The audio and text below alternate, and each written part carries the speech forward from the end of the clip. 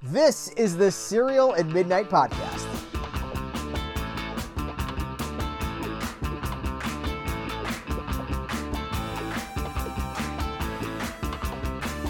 Hello and welcome to the Serial at Midnight podcast. My name is Heath Holland, and this week we're talking to Jimmy Hunt, former child actor Jimmy Hunt. You know him as the star of Invaders from Mars, the original 1953 sci-fi classic that scared the pants off an entire generation. It's a nightmare of a movie. It's been recently restored, and there's a new Blu-ray, there's a new 4K out, and that is what opened the door for this conversation. But I wanted to talk to Mr. Hunt about his many early Hollywood experiences. This is a direct connection with someone from the golden age of Hollywood. He has firsthand accounts of so many different experiences. I start this interview by reading off a list of some of the people that he worked with in his very short... Guys, we're talking about a short career. He retired at 14 from acting to go live a normal life. So from the late 40s into the early 50s, he worked with a variety, like dozens, you guys, dozens of stars. Robert Mitchum, Ronald Reagan, future president of the United States. It's all in the interview. First-hand accounts of what it was like to work with these people. And you know what else comes through in this interview is that Jimmy Hunt saw a UFO. I couldn't believe it. The story is in this interview. It's towards the end, so that's an excuse to not bail early. I could not. I asked the question. I was not expecting the answer that I got. Jimmy Hunt saw a UFO, and he remembers it very, very clearly. What a privilege, what a treat to be able to interview an actor, a performer from the golden age of Hollywood. Invaders from Mars is now on Blu-ray and 4K. I'm going to put a link in the description of this episode so you can find that. I want to thank the people behind the Invaders from Mars restoration and this release, Ignite Films, and the team there that facilitated things to make this interview happen. This is not just about Invaders from Mars, though that is, of course, talked about. This is about Hollywood. This is about really paying respect to somebody who has seen and done an awful lot and has great memories. So without further ado, Mr. Jimmy Hunt. You stayed in Southern California after you left the biz? Oh, yeah. Right. Stayed right in the Bay Area, South Bay Area, Santa Monica, Culver City, that area. And then we moved, eventually we moved out to Simi Valley, which is about 40 miles northwest of Los Angeles. And it's where the Reagan Library is. So I'm about 20 minutes from the Reagan Library. Wow. And it's kind of cool because I made a movie with him. He was my dad. Yeah. So, yeah. Well, see, that's one of the things that I wanted to ask you about. I've actually got a list here and so you were born in 1939 and we're going to say you retired from movies in 1954, right? Right. I think So, in that span, from 47 to 54, you appeared in movies that also starred Barbara Stanwyck, Robert Mitchum, Dick Powell, Elizabeth Scott, Jane Wyatt, Claudette Colbert, Fred MacMurray, Bing Crosby, Ronald Reagan, Piper Laurie, Joel McCrea, Tony Curtis, Mamie Van Doren. I mean, this is like a walking. There's so many A-list stars there, right? And you wouldn't have. I don't know that as a kid actor, as a child actor, you would have known. Or did you? Were you like, holy cow, this is Joel McCrea? Or did you see the greatness of those actors at the time? No, my parents had to explain who they were to me. It's like, Bing Crosby. Everybody knows Bing Crosby because of White Christmas and those kind of things. But no, some of them I didn't know who they were, and I didn't. And later on in life, as I learned more about them, it was kind of exciting because I thought, gee, I didn't know that, that Dick Powell could sing and dance and do those kind of things. And some of those people most of those people were really talented. Yeah. Yeah. And of course, in those days, that's when that's when the studios actually created a star. I mean, if you were one of the big guys, I mean, they made sure that you stayed on the straight and narrow and everything went right. And they didn't want to tarnish their image either. So I just have to imagine it's surreal to be, maybe you're flipping through the channels and you're like, oh, I was in a movie with that guy, or the president, right? Like Ronald Reagan becomes president. You're like, I worked with him. It is. I mean, every once in a while I'll do that. I'll be going along. I go, I worked with him and I worked with him. And then you go on another play, another movie, and you go, hey, and I worked with him and him, and or her and her, So yeah, it's at the time you don't realize it. You just go and do your thing and what they tell you to do. In my, that was what for it as a child actor. I mean, I had no training. I just was, at the right place at the right time, so to speak. I had freckles, curly hair, looked like Van Johnson as a young boy, and that's how I got the part. Did you want to be an actor, or was it something, we hear a lot of stories now about how parents push their kids to the forefront, right? Is this something you wanted? No, I didn't want it, and my parents didn't want it.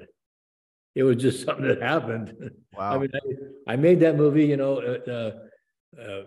High Barbary, which is with the story, of my playing the part of Van Johnson as a little boy. Made that, and then next thing I know, I was there at MGM. They said, well, we have another movie here we'd like to have you be in. And that was Song of Love with Katharine Hepburn. And so I played in that one. And then they had another one. And it just started to go from there. And so, no, we didn't have any inkling or any idea or even a thought of me being in movies. So as this is happening, though, as one project leads to another, which leads to another, are you enjoying the process? Or are you just kind of like, well, I'll do this next one and then I'll get out? Or how do you feel about it at the time? And I don't think I even thought about it at that point. It's just, it happened. And the nice thing about it was the fact that I got to go back to school after the movie was done. I didn't interrupt my real life, so to speak. And in my real life, we were just kids. I lived not about 6 blocks from MGM, and in a middle class home. Had great parents. My mom and dad were the best, and my dad was by far the best dad that ever lived. So it was just good. I mean, good. And I played with all my friends, and during the summertime, I wasn't making a movie, I'd wake up in the morning and grab a bite to eat quick and out the door. And I didn't come back until, the light went on at about 6 o'clock, so we just played. That's what we did. We just had fun. It sounds like your professional career, it sounds like acting or appearing in movies did not necessarily affect your friendships and your relationships with your peers. Is that correct? Oh yeah, no, I still had good buddies, and even all the way through until I retired. I mean, at 14, I mean, that was one of the reasons I retired, was the fact that I was into sports, wanted to play football and baseball in high school, and I couldn't do that and do acting. And so, hey, I gave up acting. How did it go? How did the athletics go? Hey, I was okay. I mean, I was all right. I mean, I played and got to be on the field, and I was okay. I can't say that. I mean, my 2 sons are much better athletes than I am, but and then my grandson is even better than they are. So wow, he's up at Berkeley on a track scholarship. Wow, yeah, that's incredible. Yeah. So anyway, no, it was. I loved sports at the time. I mean, I was, as a kid, I can remember, laying in bed late at night with my little radio turned down as much as I could so nobody could hear it, and listening to and I didn't realize it at the time, but it was a replay of the Brooklyn Dodger baseball games, with Jackie Robinson and all those guys. So yeah, no, I like I said, sports was a big thing in my life, and they still are. And giving that up, or giving my movie career up to be in sports, was the right thing to do. I mean, it all worked out perfect for me. Yeah, there were times when you look and I can remember as 18-year-old, 17-year-old, and hoping that my parents for Christmas was they were going to make my wish come true. And I ran out to the garage and looked, and my old hot rod was still sitting there, and it wasn't the '57 Corvette that I thought might be there. Yeah. So that was my dream thing, is to have a '57 Corvette. So Did you ever get one? no, never got one. You never got one? Oh, And it's true. And I look back now and I think, oh gosh, it kind of changed from '57 Corvette and back to like a 1962, 63 Porsche Carrera. Mm. But in those days, I mean, I could have gotten those for so cheap. Mm-hmm. And now you have to pay like $100,000 for them. Yeah. Yeah, it was different back then. You could have these. I mean, it's not that they weren't cheap, but they weren't what the cost of those at the time doesn't translate to what it is now. You could make it happen if you wanted to. Oh yeah, no, I could have happened. Yeah. Oh yeah. Yeah. But no, so that's how it went. It just went. And my movie career, like I said, in between being just a regular kid, I made movies. Mm-hmm. And I think as I look back now, we did an okay job of they were okay. They weren't bad. I look and sometimes I criticize myself when I watch the movies, at home, and I go, oh man, I could have done better than that, or was that very good? And I, it worked out good. Yeah, well, it sounds like you weren't necessarily, I mean, you never had career aspirations for it. You were kind of just enjoying it as it came. So yeah, and that's exactly how it went. Yeah, I mean, exactly. And I look back now, and I was pretty busy. I mean, I look back and I made 42 movies. Mm-hmm. So in that shorter period, I was moving right along. I mean, yeah, some of the parts weren't huge, but some of them were, some were pretty good. I mean, you were in more movies in that short span than some people have spent their whole lifetime pursuing, I mean, you have a nice resume, and it was just a short period of time too. Right. Oh yeah. Yeah. How do you feel now? So the thing that's opened the door for our conversation is the restoration and the release of the original Invaders from Mars, it's gorgeous. I know you got to see it and present it on like a big screen showing. It's wonderful. How does it feel after all these years to be talking about this movie again, to be doing publicity like we're doing right now, like doing interviews? Is it surreal? What's the experience like? It's fun. That's great. Now it's fun because, my livelihood doesn't depend on it. Mm-hmm. It's just a fun thing to do. My granddaughter, Haley, is kind of I call her my manager, and she does a fantastic job. I mean, she's going to have a career in the movie entertainment business, and like I said, and she's doing good. I mean, she really is. She just does a great job. But yeah, it's a fun thing to do, and we're enjoying it while we can. I mean, I didn't think that I'd ever be talking about Invaders from Mars 70 years after it came to this big screen. I mean, it's been 70 years now, and so everybody but myself and Janine Perot, I guess, that's not her last name now, but right. We're the only two that are still left. Mm-hmm.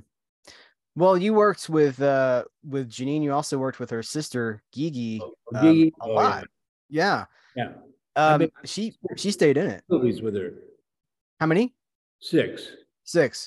I know she stayed in it. She stayed in. She wasn't she the drama teacher for Meghan Markle? Oh, I don't know. That's what I heard. Yeah.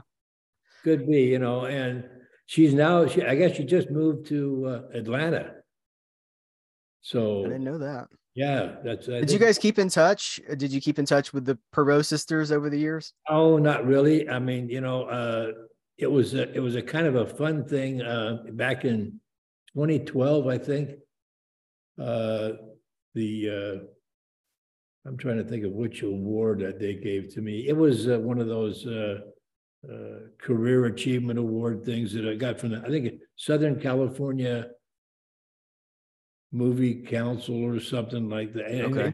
it was a really nice award, and the people were super great there. But Margaret O'Brien was going to be the person that was going to present it to me. And she had to go somewhere. So they got Gigi to come and do that for her. And that was kind of fun because Gigi was, of course, the first person I worked with in movies on, I Barbary. Mm-hmm. And so there we were, got to see her after all those years.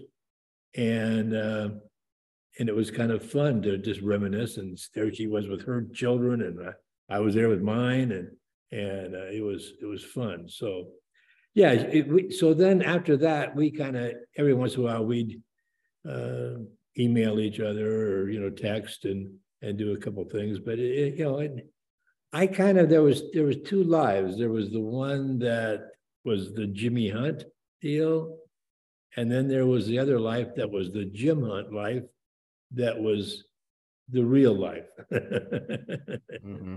And so that's kind of how it went. And my friends that I had on either side accepted me. I mean, if it was Jimmy Hunt, that was okay.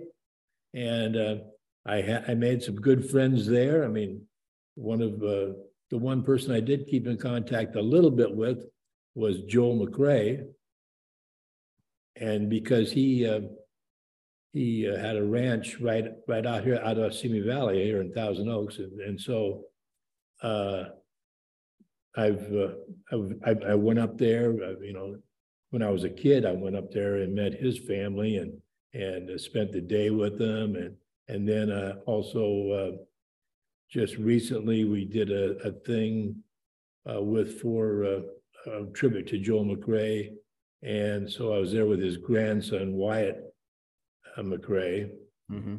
And we're going to do another thing here, I think in June or July or something another deal up there at the ranch.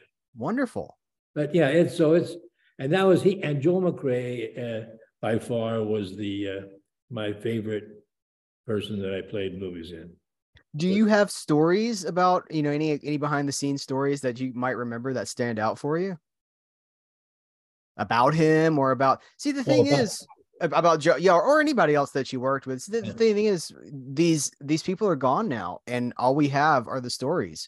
And you having worked, but I know you were more interested in the behind the scenes people. I mean, I know that, but it's an opportunity, right? To talk about, I mean, Joel McRae, Fred McMurray, he seemed, the thing that impresses me about Fred McMurray is he could be tough, right? I mean, he's got the noir films, but he was also, I mean, he was also he seemed so nice.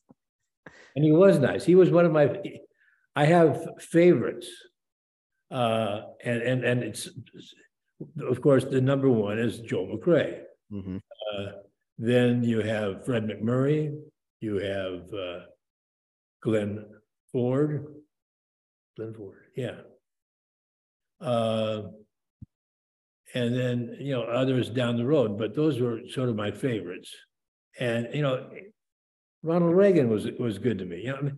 I have no, Heath, I have no stories that I can tell where anybody abused me, anybody gave me a hard time, some of these young kids, and they, like, I guess it was Paul Peterson, I guess, or someone, but some of these guys have got some real horror stories, and I had nothing but good stories. That's great, though.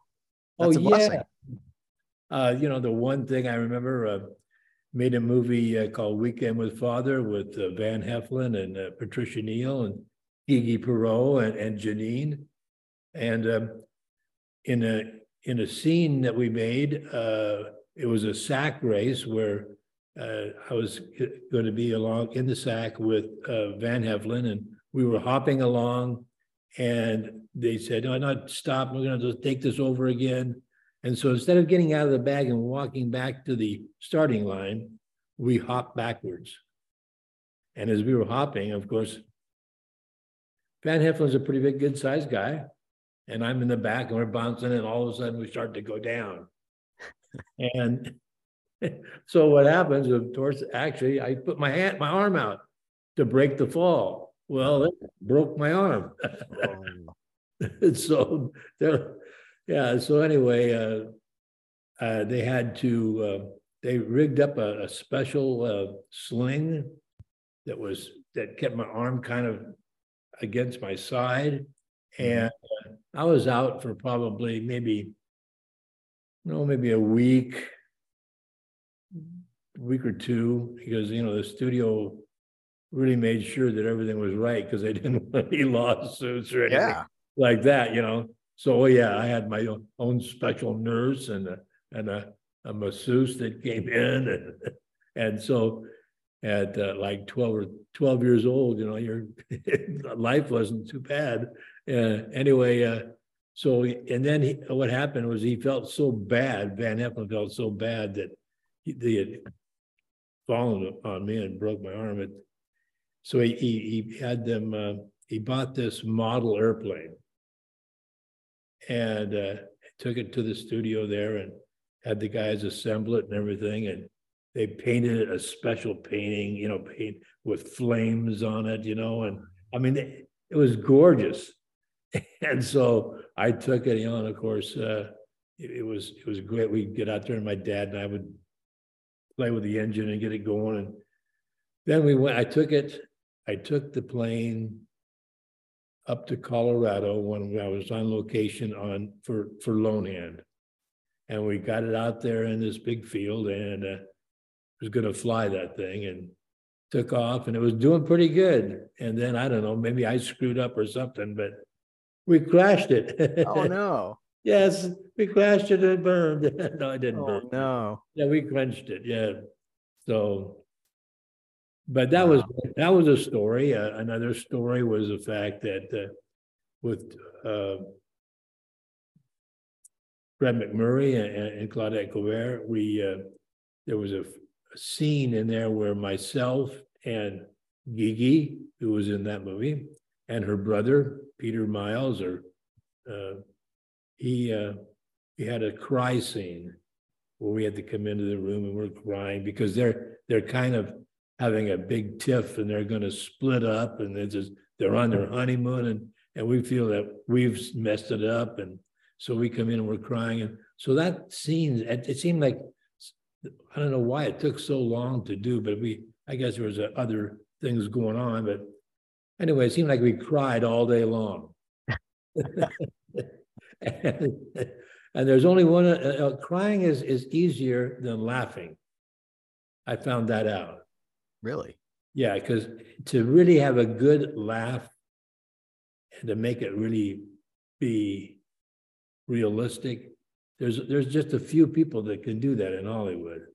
And I can't remember some of their names, but if I see him on the screen, I can say, yeah, that guy, oh, he can laugh.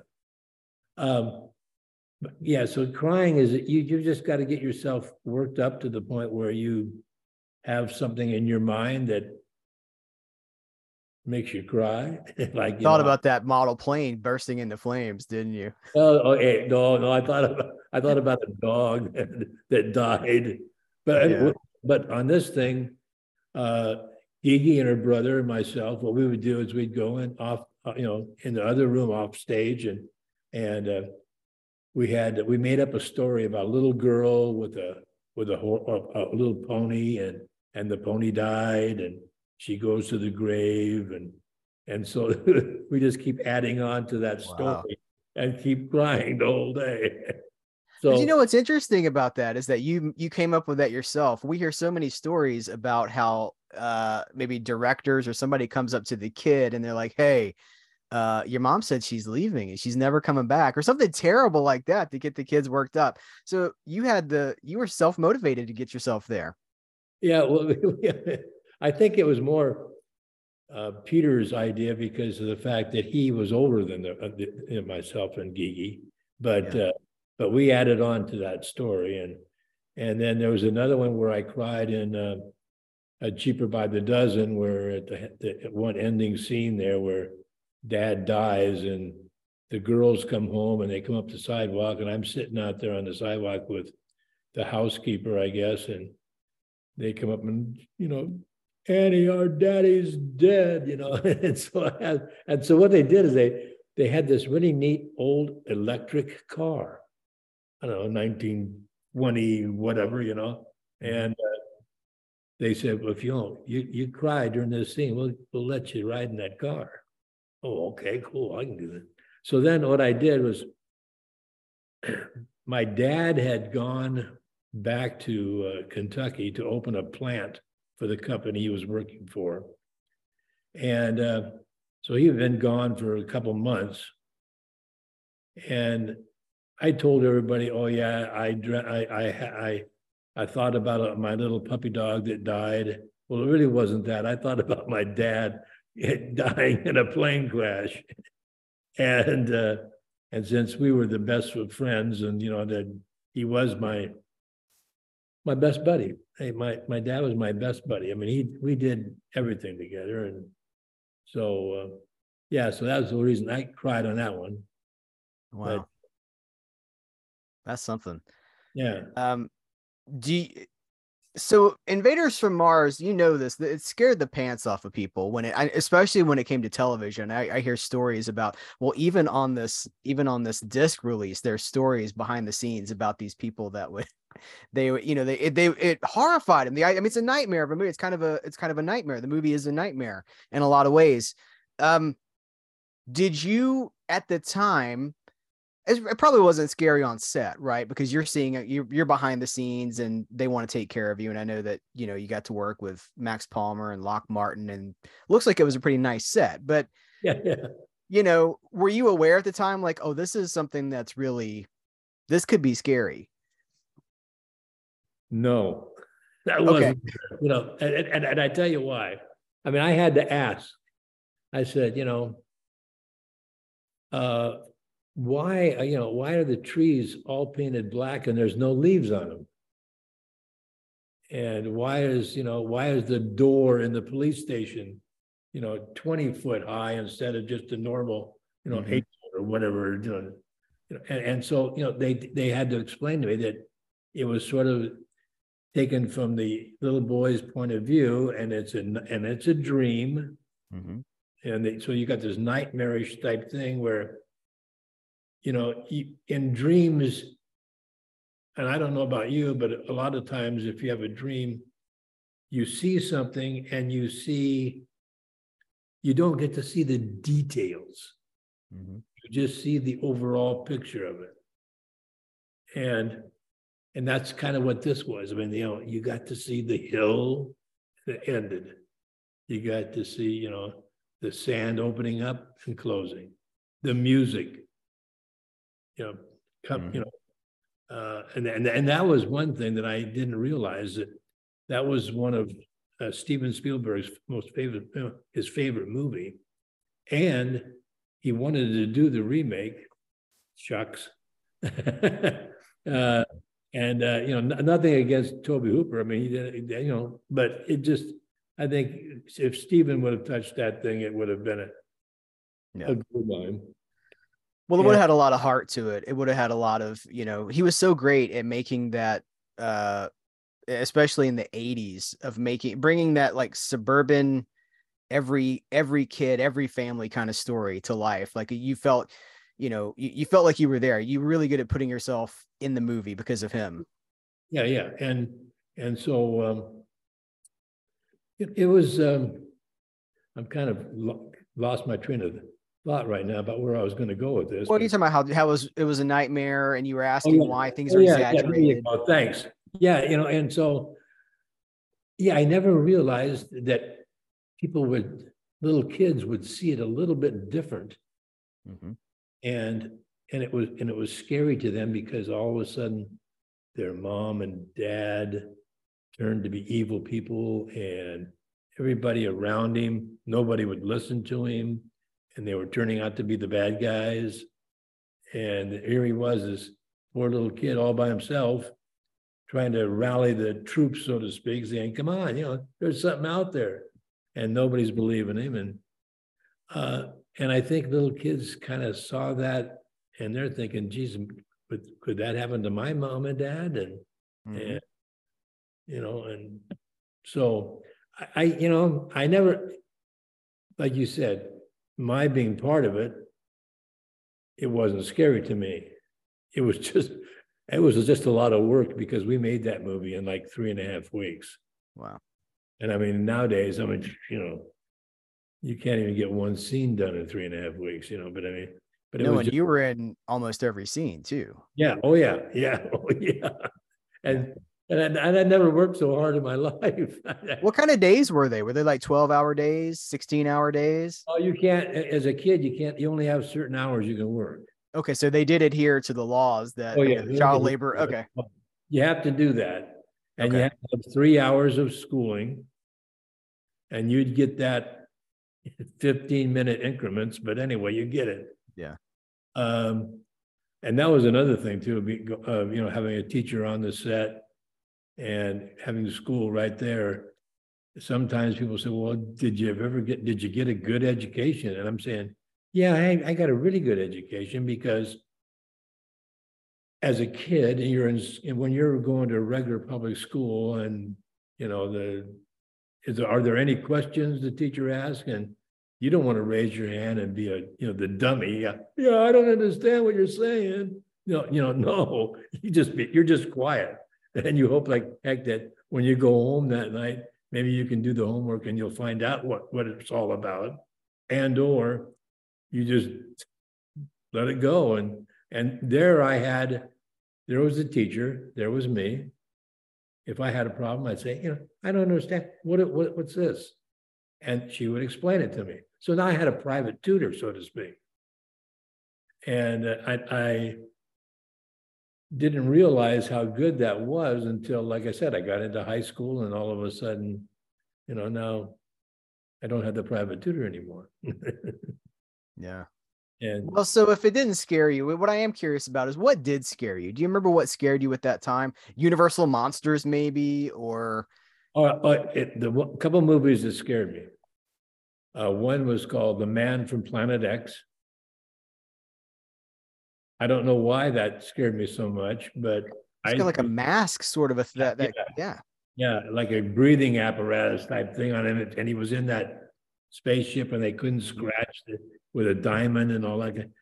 And it was made out on the moors of England, and so that one was one that scared me. Another one was called The Thing. Scared me a lot. Yeah.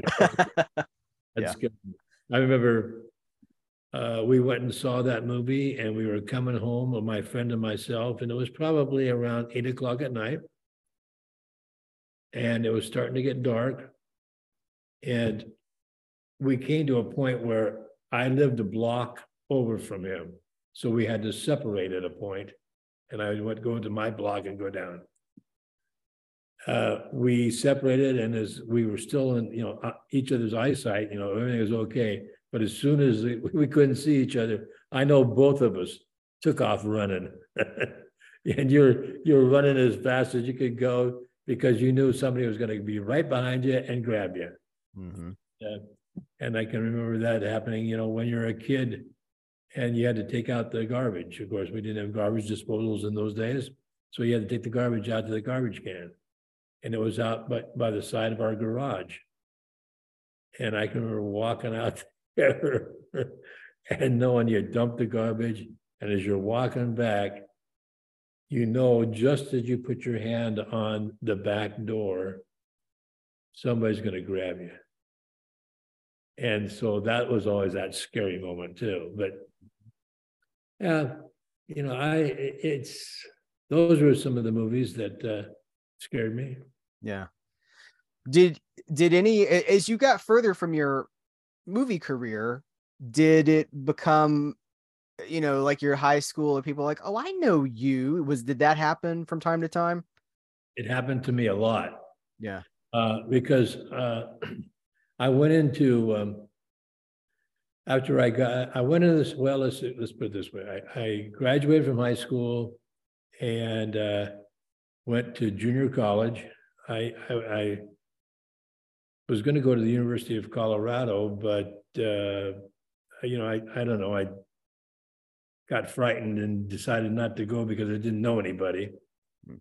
And so I went to junior college at Santa Monica City College, and I spent 2 years there in the engineering program, and went out for baseball and football there. Found out that I was okay in high school, but that was the next step up, and the baseball players got much better. And then I went out for the football team, and I was kind of probably maybe second, third string, defensive back, wide receiver. And all I could see was myself, kind of like the Rudy film, just getting beat up every day at practice. And, maybe seeing, a moment or two in a game. And I thought to myself, hey, this isn't worth it. Yeah. This is not worth it. And so myself and a friend that I had made in college, who turned out to be my brother-in-law now. Wow. We went down and joined the Army, and went into a program called the Army Security Agency, which we intercepted and broke code. And so I was stationed in Germany for 3 years, and had a great time there, and met my wife. And we just recently celebrated our 60th wedding anniversary. Congratulations. Thanks. Appreciate that. She's a great woman. Left her country, her family, and came to the United States, and raised a family here for me. And she's a great lady. That's wonderful. Really, so had she seen your movies? Did she know who you were at the time? No, she didn't have any idea. Matter of fact, she's impressed. She thinks I did an okay job, but no. As we see some of these movies, it's the first time for her to ever see them. So, yeah. Well, you were great in these. I want to say this. You were great. I understand the being kind of critical of your performances and things like that, but you were a kid.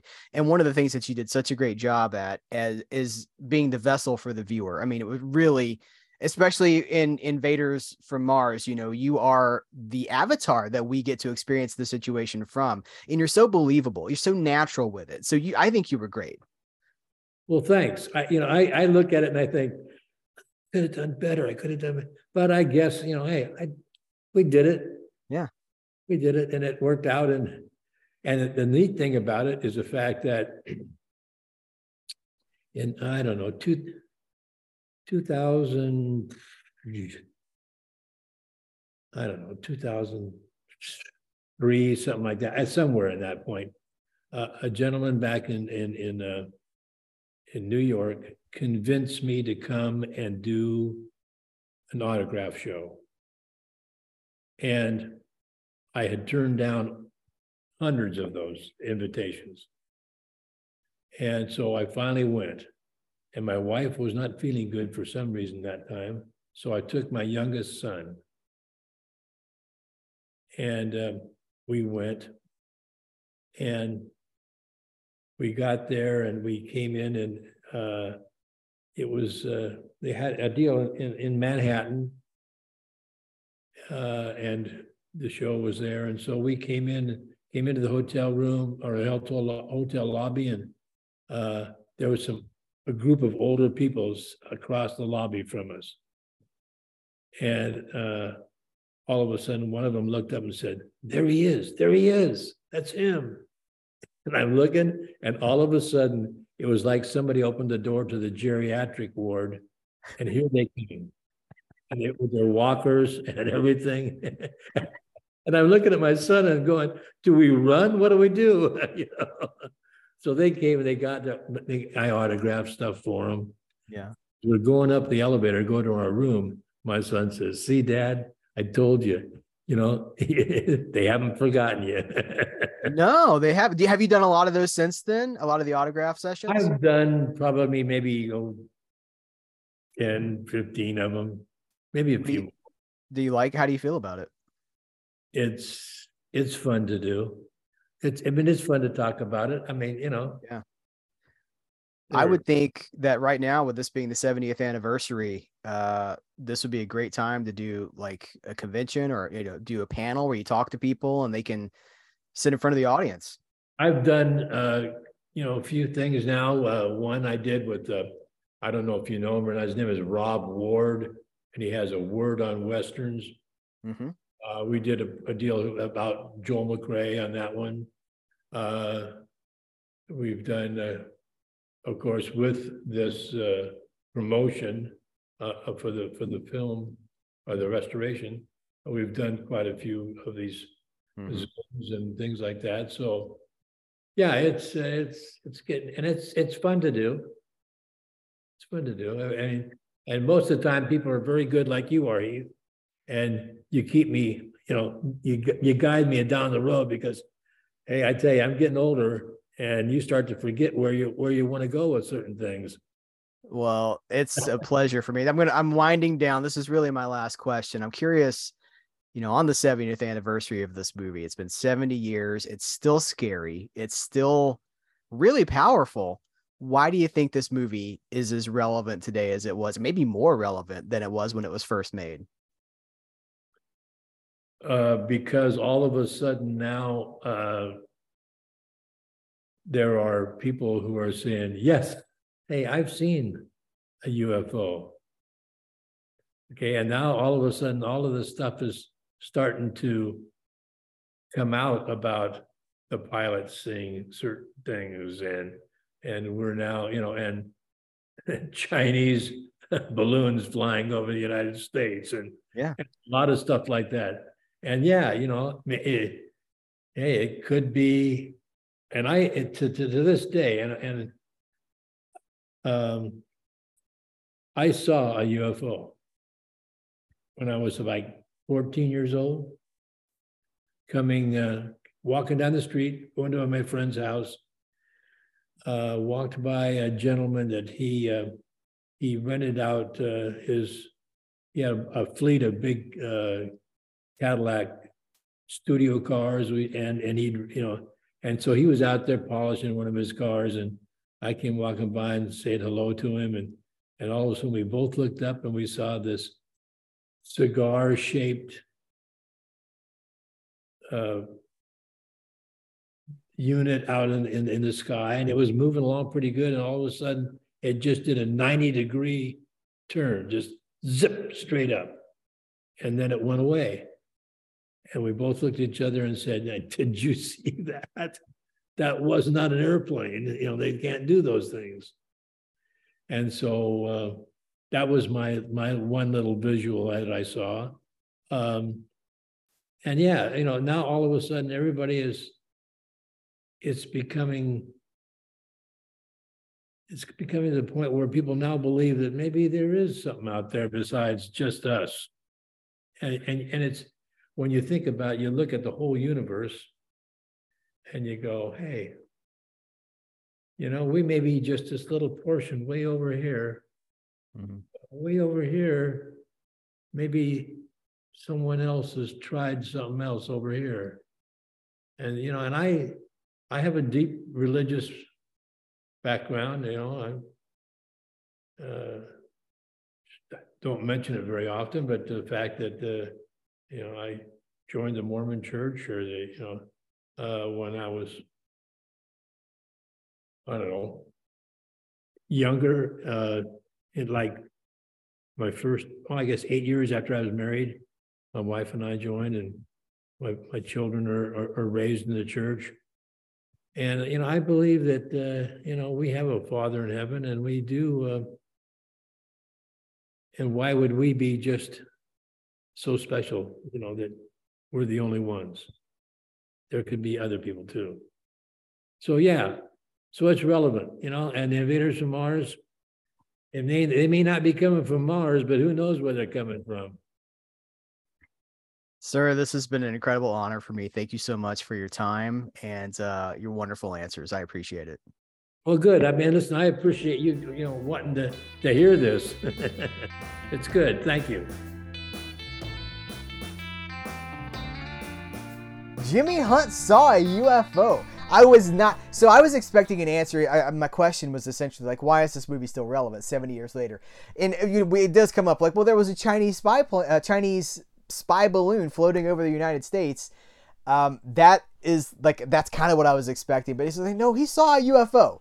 That's why it's relevant, because he thinks there's something out there. Fascinating to me. Last thing I expected out of this conversation. So I had a blast with this one. You guys know what a huge fan of Hollywood and Hollywood history I am. Specifically Hollywood history, like the roots of Hollywood, the thing that built what we love now. The 30s, the 40s, the 50s, classic Hollywood. And it doesn't get more classic than Invaders from Mars. I want to shout this out one more time. It's a gorgeous restoration. I have done a full review for the new 4K edition, which has some great special features.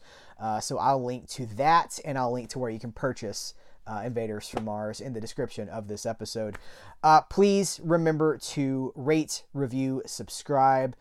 We're having conversations like this one each and every week. Every 7 days, there's a new episode of the Serial at Midnight podcast with really interesting guests. So I don't want you to miss anything. I want you to share this with whoever you can. Help get the word out about the Serial at Midnight podcast. And I will see you again in 7 days. Guys, thanks so much. Take care. Till next time, I will catch you later.